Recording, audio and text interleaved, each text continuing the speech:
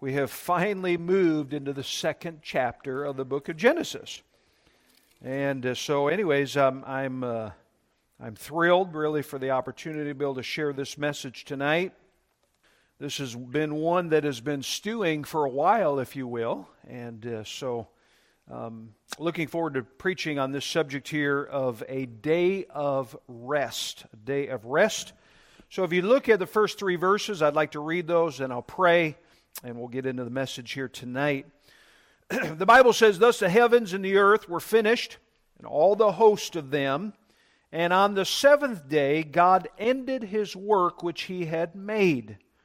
And He rested on the seventh day from all His work which He had made. And God blessed the seventh day and sanctified it, because that in it He had rested from all His work which God created and made." Let's go ahead and pray. Lord, I thank You for tonight and thank You for the opportunity to be able to share the Word of God. Please use tonight's message to speak to our hearts, and may we follow that which You ask us to do, and help us to have some clarity about some of these things that are spoken of tonight. In Jesus' name, amen. Doesn't it seem like life is busy? I mean, I think you'd all agree with that.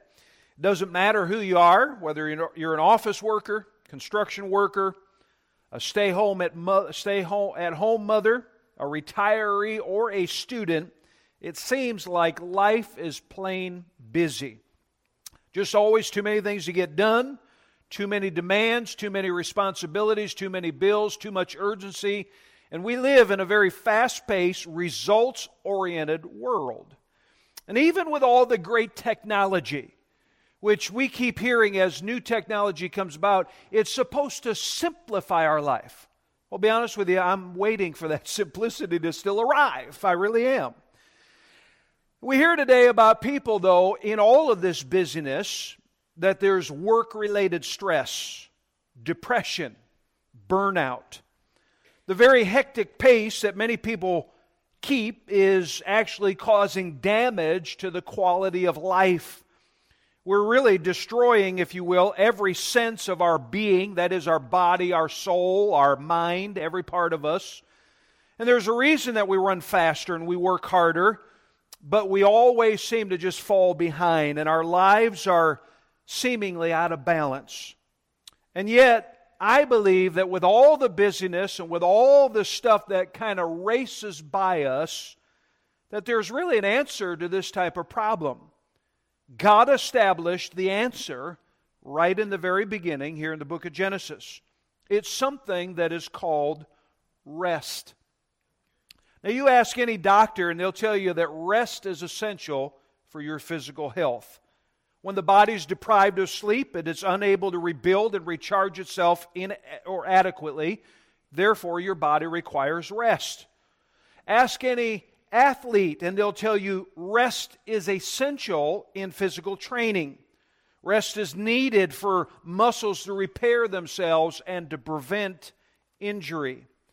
Go ahead and ask many of today's and yesterday's philosophers. They'll tell you that rest is essential for the mind. In fact, Leonardo da Vinci was quoted as saying, "Every now and then go away, have a little relaxation, for when you come back to your work, your judgment will be sure."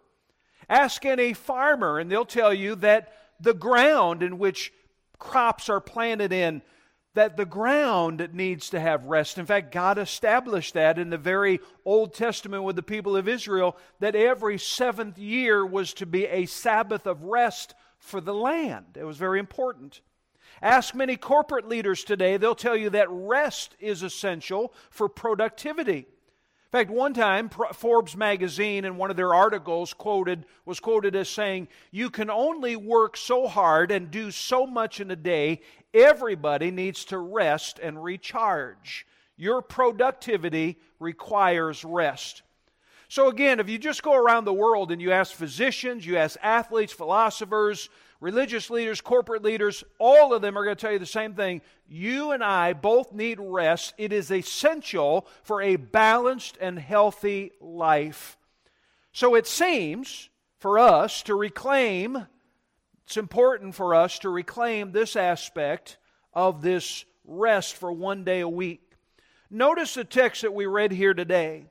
It's very interesting. We come into chapter 2, but I hope you understand in studying your Bible that the chapter divisions are not actually even inspired. All right? Those are actually man-made. And truthfully, there is a continuation from chapter 1, verse 31, to chapter 2, verse number 1. It seems to me that the first verse of chapter 2 is a summary account of the creative activity that God had accomplished in chapter 1. And then when you look at verses 2 to 3 that we read, it describes the rest that is the result of that completed activity. Now notice here what it says that God did in verse number 2. It says that He rested. All right, do we all get that? God rested. But notice the day that He rested on. It was the seventh day after the 6 days of creation. But something important needs to be noted in these verses. It's not just the fact that God rested. It's not just the fact that it happened on a particular day. But in verse number 3, look at 3 words here in the second phrase where it says, and sanctified it.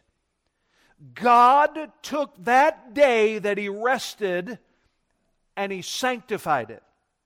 Now, what does the word sanctify mean? Literally has this idea of setting apart. If you were to look at the Hebrew word from which this word sanctified comes from, it has the idea of something that is etched out or carved out for a very specific purpose. Well, is it not interesting that you and I who have been saved have also been sanctified, if you will? Why are we saved? Why are we sanctified? You and I are set apart, etched out, carved out to actually be able to give glory to God. We're sanctified, set apart for God's purpose. And therefore, what God is telling us in these verses is that this particular day on which He rested, He sanctified it, He set it apart for a reason. So the question follows now, what are the reasons that God sanctified this day? Why is this day unique? Well, very interesting to look at this. Look at 3 different verbs that are in these verses here, verses 1 through 3. Note the word in verse number 1, the word finished. Notice here, it's actually, that word is also the same Hebrew word as ended in verse number 2, but the first word, finished. In verse number 2, the second verb I want you to notice is the word rested. And then in verse number 3, the third verb is the word blessed.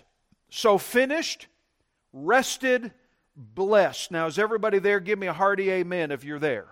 All right? Now, notice here that as these verses are given to us, each of these verbs, if you will, are given in connection with the seventh day. So notice here on verse 2, on the seventh day God ended His work. In the latter part of verse 2, He rested on the seventh day. In verse number 3, the third verb, God blessed the seventh day.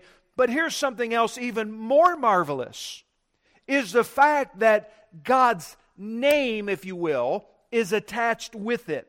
Notice here again, on the seventh day, who ended His work? Say it. God, all right? On the seventh day, it says that He rested, that is God. And then in verse number 3, and God blessed the day and sanctified it. So I want to go ahead and follow this outline, if you will. God sanctifying this rest day and the reasons why He did it. What's going on here? Well, first of all, number 1, I want you to notice that God ended His work of creation on the seventh day. Now, the most striking thing that this passage gives to us that differs from every other day, the other 6 days of creation, is this. On the seventh day, we don't have it listed morning and evening, or evening and morning. What did we read in chapter 1? Remember we went through these passages? And after every creative day, what did we have? On the evening and the morning, that was the first day. The evening and the morning, that was the second day. Evening and the morning, that was the third day. But you come to the seventh day, that's not given. Now, what is the evening and the morning indicating? We didn't really talk about this in the previous messages, but it's not giving us so much a time factor. When you and I think of evening, we say, well, that's the particular time of the day, or the morning, that's the early part of the day. We think in sense of time. But when God gives in chapter 1 the evening and the morning, He's giving us this development process. In other words, it is this idea of that when the morning began, that there was nothing that was there as far as maybe the animals or the planets or whatever else it was. And then at the end of the day, as things developed, there it all was in that particular day. And on the seventh day, the day that God rested, the day that God sanctified it, it does not tell us that there's the evening and morning, not that there wasn't. But to me, it's a very strong indication of the fact that now everything is completed. And I want you to get a hold of this fact that this seventh day that God rested completed creation, and you've got to grab hold of how important that is. You see, on the seventh day, it wasn't like there was loose ends to tie up. There weren't any problems to fix. I mean, how many of you, ladies or men, you've done a project and then you have to go back and kind of tidy some things up? I mean, it's just kind of the way things are in this world and how we do. But it's not like God got to the 6 days and created everything and said, well, boy, I gotta plan out the seventh day and I got to fix that, and boy, that's wrong over there, and I got to tidy up that thing. No. God, when He created everything, He said it was good, it was perfect, He was done. On that seventh day, He rested. But it's more important to understand not just the fact that God didn't need to tidy anything up, but this argument of resting on the seventh day flies in the face of the evolutionary doctrine. You see, what the evolutionists want to tell you is that there is a continuation, that there is things that are constantly going on. But here we see an emphasis on the seventh day. In fact, that emphasis on the seventh day is seen in other parts of Scripture.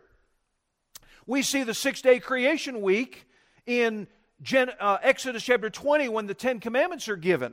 6 days shalt thou labor and do all thy work, but the seventh day is the Sabbath of the Lord. And then He gives a reason right in the latter part of verse number 11. He says, for in 6 days the Lord made heaven and earth, the sea, and all that in them is, and rested the seventh day. Now, interesting to note in verse number 1, the word finished and the word ended. Why does it use these words here? We might simply say, well, God just did everything He needed to do and He was just all done. And you'd be right in that. But there's something interesting behind the word finished and behind the word ended. It has the idea that everything that God intended to create was created. That everything God had planned on doing, it was done. So when He got to the seventh day, there was nothing else really to do. Everything that God had intended to do as far as this world, as far as mankind, as far as the animal kingdom, everything was completed and it was done. Let me illustrate it this way to help you understand. Imagine if I gave one of you a little task, and maybe it might not be a little task, especially if it was a morning service, to take all of the cars from the main parking lot and drive them over the gym parking lot. Now, when you started moving the cars, you'd get them all done, and you get to the last car, and you'd finally drive that over the gym parking lot. You'd say, you know what, I'm all done. There's no more cars. And you'd be right in saying that. But there is a sense in this fact that you could walk back over to me and come to me with the last set of keys and say, I fulfilled what you intended for me to do. And that's the idea of God finishing this work. ending His work and resting on this day, that what He intended to do for those 6 days was done. No more creation. Now, is God still working in our world? Absolutely He is. But as far as creation is concerned, it was done. So that's the first thing of His sanctifying of this day. Second thing I want you to notice is that God rested on this day. So verse number 2, on the seventh day God ended His work. Then He rested on the seventh day from the work in which He did. Now please don't get the notion or the idea that God was really, really tired after the 6 days. Or that He had to kind of recoup a little bit because He thought, whew, that's a lot of energy that's gone out of me. Can I say to you that when God works, there is no lessening of His energy? God cannot be weary. God does not need His energy to be renewed. As Isaiah chapter 40 verse 28 says, that the Creator of the ends of the earth fainteth not, neither is weary. God doesn't get tired. God does not have to sleep in order to feel better, because the psalmist tells us in Psalm 121 verse 4, Behold, He that keepeth Israel shall neither slumber nor sleep. Aren't you glad that God doesn't go to sleep on you? Aren't you glad to know that there's not a time that you live this life, not one moment, that God doesn't know what's going on? And so God doesn't get tired. But it's interesting here, this word rested in Genesis chapter 2, verse 2, it's actually the word Shabbat, which actually is a kind of similar word to the word Sabbath here. It actually means that He abstained from creative work. God had created everything He needed to. He completed it. There was no more to do, and therefore He ceased from His work. Now, I want you to think of something. I'm going to have you turn to this verse a little bit later, but I'm going to just give you this sense. In Exodus 31, verse 17, there's something special about the rest. Actually, I want you to turn there now. If you'd hold your place here, go to Exodus chapter number 31, and I want you to notice verse number 17. Exodus 31 and verse number 17. Something very special to see about this. God's talking here about the Sabbath day with the Israelites. We'll talk a little bit more about that. But notice here, 31 verse 17, it is a sign, that's a Sabbath, between me and the children of Israel forever. For in 6 days the Lord made heaven and earth, and on the seventh day He rested. Now that's the same word that we have in Genesis 2, verse 2. But notice the last phrase, and was refreshed. And was refreshed. Now, to say that God was refreshed does not imply that God lost a bunch of energy in the creative process of the 6 days and had to regain all that. No, in other words, this word refreshed has this idea that God looked at everything He did, and He looked at it with delight and satisfaction. That's the idea of refreshing. Now, I want you to keep that in your mind, of this idea of refreshing, because I'm going to bring this up at the end of the message about what this means for you and I. God rested on that day, but He was refreshed. He wasn't tired for working hard those 6 days and needed to replenish His energy, because God's power doesn't have those type of limitations. But in other words, God was delighted and satisfied in what He had done. How beautiful that was. So, God sanctified this day because He ended His work. God sanctified this day because He rested on it and found the refreshment. But I want you to notice in verse number 3 of chapter 2 of Genesis, something else here, where the Bible says, and God blessed the seventh day. Blessed. It's interesting to note, as we have now gone through chapter 1 and these 3 verses of Genesis 2, that this is now the third time that God has blessed something. Verse number 22 of chapter 1, what did God give a blessing to? The animals. Verse number 28, God also blessed mankind. Now, in chapter 2, verse number 3, God blesses this day. Now, interesting to note, if you want to look at it, verse 22 of chapter 1, verse 28 of chapter 1, notice here, there is something attached with the blessing. God blessed the animals and told them to be fruitful and multiply. God blessed mankind and told him and Eve to be fruitful and multiply. Now, the words fruitful and multiply are not used in verse 3 of chapter number 2, but we can easily surmise that the blessing that was given to the animals to be fruitful and multiply, and the blessing that was given to mankind to be fruitful and multiply, is also the same blessing given to that day when we honor this day, that there is a true multiplication and a great vitality of this beautiful day. There's fruitfulness. There's wonder in being able to have the blessing of this day. So how interesting to note what God does here. And God sanctifies this day. He sets it aside as a specific function to perform. Now, I've given those 3 points, and I'm going to take the next few moments to give to you some concluding thoughts to all of this. God sanctified this day, and He set it apart because He ended all His creative work. He rested on this day. He blessed it because there's a power in this particular day where we will flourish and where we will find God's blessing as we honor this. But I think it begs the question concerning the significance of this particular day for us. In other words, if God sanctified this day, well, that seems pretty important. How should you and I approach this particular day? Is God laying down some type of universal law that He expects us to obey? Are you and I required to approach the seventh day, that is Saturday, as that specific day? Some of you may be familiar, if you have an understanding of some other groups within the grand umbrella of Christianity, if you will. I mean, I shouldn't even say Christianity, but as far as Seventh-day Adventists, Seventh-day Baptists even, who will hold to the worship on Saturday? Well, let's go ahead and maybe answer these questions.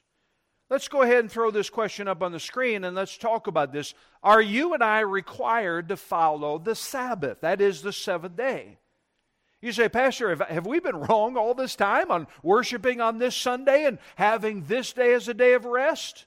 Well, let me give you a few things to consider when it comes to the Sabbath. And I want you to, with this thought, turn with me to the book of Exodus, chapter number 20. In Exodus chapter number 20, verses 8 through 11, you'll find that this is right smack in the middle of where God is giving the 10 commandments to the children of Israel. And in verse number 8, it begins the fourth commandment. Let me read it to you.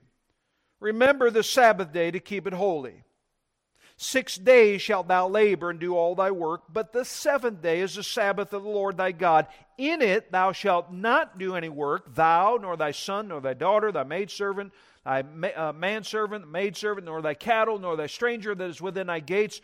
For in 6 days the Lord made heaven and earth, the sea, and all that in them is, and rested the seventh day. And wherefore the Lord blessed the Sabbath day and hallowed it. So does this not sound like Genesis 2? What we read? Are you with me? All right. Sounds like Genesis chapter number 2. It's really referencing that, and He's given the reason for commanding the Israelites to observe a weekly Sabbath day, that is, a weekly day of rest. I want you to notice here, it's important for us to remember that in Exodus chapter 20, these 10 commandments, This is very specifically given to the nation of Israel as His chosen people back here in these Old Testament times. When it comes to this Sabbath here, He's not issuing a command for people who are outside of the nation of Israel. Now, when it comes to these 10 commandments, and looking at the fourth, it doesn't mean that there aren't certain timeless principles or universal applicable principles that you and I cannot extract from this command, but it does mean that we need to be very careful about what God's requirements are today as opposed to what they were for ancient Israel. So it's important to understand that Exodus chapter 20, verses 8 through 11, tells us that God gave His people, Israel, a very particular day to go ahead and worship. Now notice here, the second point, Exodus 31 tells us that the Sabbath was a sign between God and His people. So with that thought in mind, turn over several chapters, the same book, Exodus 31. Exodus 31, and let me read a few verses here, beginning in verse number 12. And the Lord spake unto Moses, saying, Speak thou also unto the children of Israel. So here's the context. This is the Israelites, saying, Verily my Sabbaths, now it's in the plural, because when you read the previous chapters, there was more than one Sabbath celebration, if you will. There was a Sabbath of the one day a week, the seventh day. There was a Sabbath of the seventh year for the land to keep. God said, on the sixth year, your crops will produce enough to provide for 2 years for you. And it will provide that much. So there was a number of Sabbaths that were given, so it's given in the plural, but it includes this one day of the week. But notice the middle phrase of verse 13, for it is a sign. And who's the sign between? Between me, who's the me, that's God, and you, who's the you, that's Israel, throughout your generations.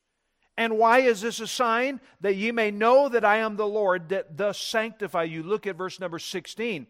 Wherefore the children of Israel shall keep the Sabbath, to observe the Sabbath throughout their generations for a perpetual covenant. It is a sign between me and the children of Israel forever. For in 6 days the Lord made heaven and earth, and on the seventh day He rested and was refreshed.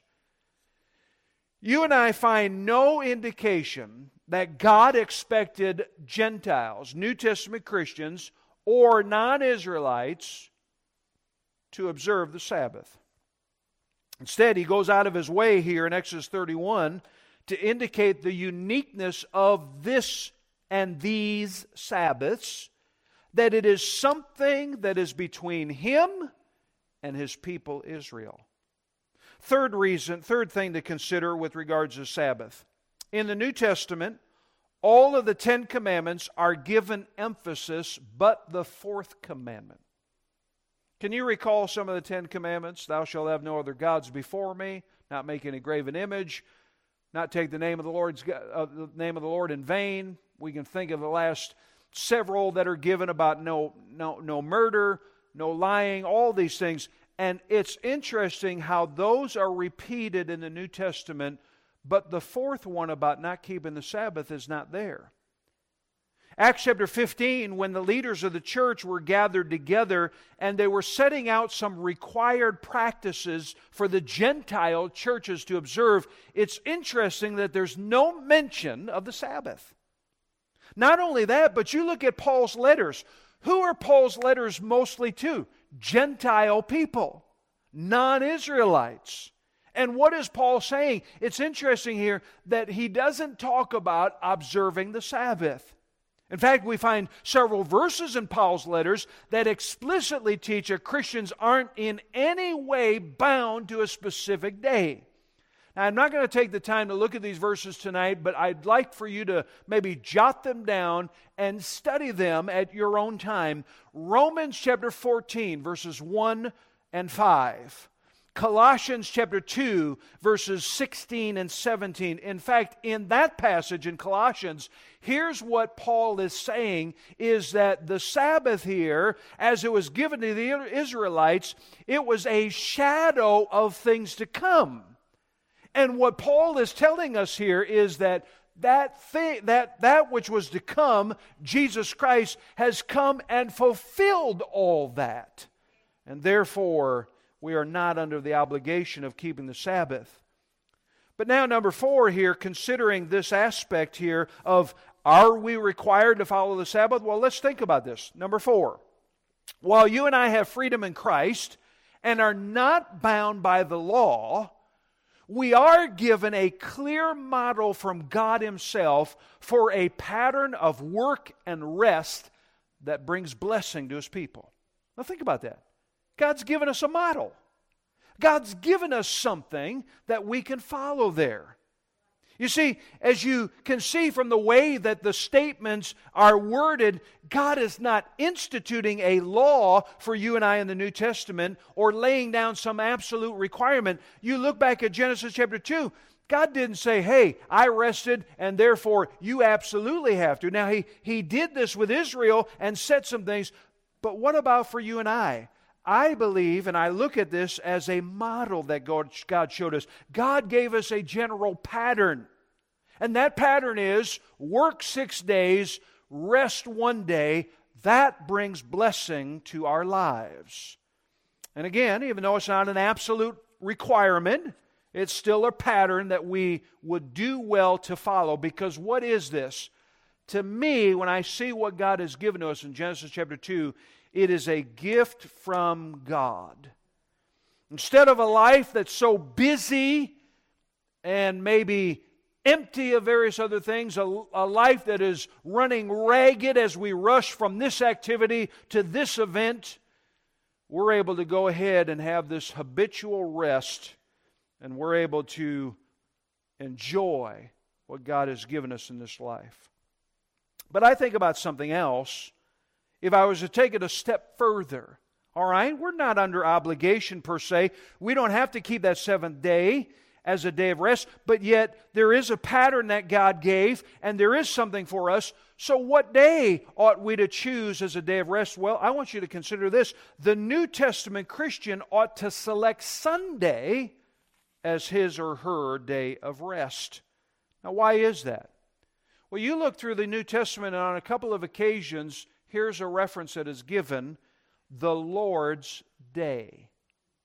The phrase, the Lord's Day. Revelation chapter 1, verse number 10 refers to the Lord's Day, and it's a designation that was very common, if not universal, amongst all early Christians. It seems to point to the fact that there was a unique day that was set apart when believers came together, and they gave that day as unto the Lord. Now, all of us as Christians are to give every day to the Lord. I mean, in a real sense, is not every day the Lord's day? Sure it is. Every day I wake up and I have breath, every day my feet hit the floor, I am cognizant of the fact, God, this is your day. But there is one specific day that is totally set aside where we focus our attention on the Lord more than usual on the other days. Another reason I know about this particular day of selecting this day in the New Testament, Acts chapter 20, verse number 7, talks about the first day of the week when you come together and bring your gifts and gather together. So it was on Sunday, not on Saturday.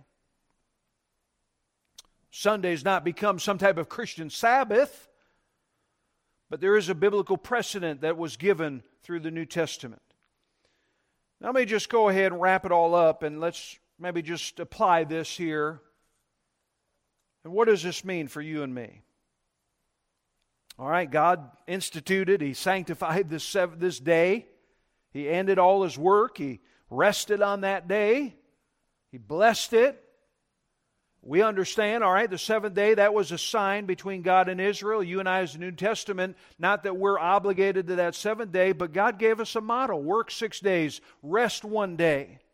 We notice how the New Testament here, that Lord's Day, that first day of the week, very important for us to give it. So what does this mean for you and me? Well, number one, if Sunday is a day that you absolutely must work, find a day during the week to rest. We have a couple people in here, they're police officers. Their schedule is dictated to them. We have people in our church who have been nurses and they're doctors, and sometimes they're on call, people that work in restaurants. I mean, probably at least half of you went out to a restaurant this afternoon. You expected somebody to serve your dinner to you and expected somebody to go ahead and cook it. All right? I mean, there are things that happen. So I understand living in this day that there are some people that must work, but may I say that if you do find yourself having to work, you ought to find a day of rest. Now, truthfully, in my field, as far as what I do here, Sunday is my biggest day. I cannot even describe to you how tired I am typically if I preach Sunday morning, Sunday night, if I do a Connect with Calvary class, if I do teach a Sunday school class, I go home and I'm ready to crash. And I don't set my alarm on Monday morning, and Monday really is my day of rest. Now, I enjoy this day because there are particular things I'm going to share with you about what we ought to consider as far as this day, but I'm just relating to you that truthfully, this is a very strong work day for me, if you will, in the preaching aspect, and so therefore I find a day of rest. Number two, what does this mean for you and I? Well, I think we ought to be intentional at setting the Lord's Day as a priority. I ought to get some amens on that. Observing a weekly day that is set aside unto the Lord is a gift of our time. Now, God's given us this time, but He asks us, if you will, that we ought to give this week to Him. It's not easy sometimes in a busy world to stop and give God our time. Sometimes the busier we are, it's hard to go ahead and stop and reflect and take that time. But giving the Lord this day, as you have done today, says to the Lord Jesus Christ that you honor Him. You love Him. Imagine if the governor of the state of Florida came to you and said, now, I'd like for you to give me one day a week to help me in my office. Well, would that not be an honor to be asked? Sure it would. Can I say to you that God has asked you, if you will, to give one day to honor Him? It's kind of like giving our money. Sometimes it's not always easy, especially when things are tight. It's always going to cost, but I'm telling you what a blessing it is to give. Giving to the Lord a day a week from our busy schedules will cost us sometimes from our projects and our plans. But God will bless us if we do it. If you read Isaiah chapter 58, verses 13 and 14, I wish I could turn there tonight, but it's amazing how the Lord gave the Israelites a special promise because they gave that day to the Lord. God blessed and sanctified one day a week, so should you and I. So what does it mean for you and me? Well, third thing, make this Lord's Day about Him, not you. Make it about Him, not you. Now, I've tried to put my imagination a little bit as I've studied this. Think with me for just a moment. On the sixth day, God creates Adam and Eve. God gets to the seventh day, and He's rested, He's ended His work, and I know this is not in the Bible, but I just can't help but think about it. The Bible says God was rested and was refreshed. He stood back with delight and satisfaction in all that He did. I can almost imagine Him putting His arms around Adam and Eve and saying, look at that. Look at that over there. Look at how those stars are twinkling in the sky. Look at how beautiful those trees are. Oh, the colors on those flowers are so beautiful. And I want you to think about what this particular day is. I know there are some of you that are involved and you say, all right, well, I've got nursery duty, or I teach Sunday school, or I've got to do this, or I'm involved in this area, and I sing, and I understand there are things that we do, but don't forget about the worship of God. To step back, to take a one day of the week, to be able to rest, and then to be refreshed, and to be able to look at God, and to commune with Him and say, oh God, you've done a good work, not just at creation, but you're doing a good work in my life. Oh, how wonderful it is. As we spend time with God in His Word, we find that refreshment and that rest. Can I tell you, if you skip out on church just so you can watch TV and you say, well, I just need to rest, I'm going to just watch this movie tonight, I'm not going to church, I don't think you'll get the rest that you need. You say, well, I got to stay back from church because I got to work on this project, I got to take care of this. My friend, I want to tell you something. The best rest you have is right here. Being able to enjoy God and find Him. Sunday ought to be a sacred time because God sanctified it. But would you notice the last reason? You and I will only find our true rest in Jesus Christ. Colossians 2:17 talks about the shadow. The Sabbath day was a shadow of things to come. Who was it to come? Jesus Christ fulfilled it all. He's the substance. Jesus is the fulfillment of the Sabbath. But also I think of Matthew chapter 11, verse 28 and 30, where Jesus said here to those people, all of you that are laboring, all of you that are burdened, come to me, and I'll give you rest. I'll give you rest. I guess what I'm trying to say here tonight is, this is really God's gift for you so you can live adequately. Are you living adequately tonight? Do you find that you're coping with the situations in life that are thrust upon you every moment of the day? Are you confident as you're going through life? Are you capable? Are you fulfilled and blessed with the fruitfulness that God intends for you to have? The abundance of this Christian life?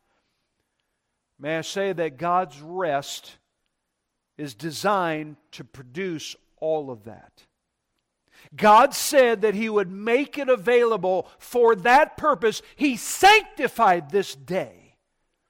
And if you'd honor and give that day of rest, you would find that it'd be a beautiful thing and how God would allow the fruitfulness and abundance to be in your life. Somebody once said, and I want to put these quotes up on the screen, without Christ, we will work even while we are resting. And with Christ, we will rest even while we are working. There's a famous quote by an early church father by the name of Augustine, and I end with this. He says this, "You have made us for yourself, O Lord, and our hearts are restless until they find their rest in you." Find your rest in God. How important that is.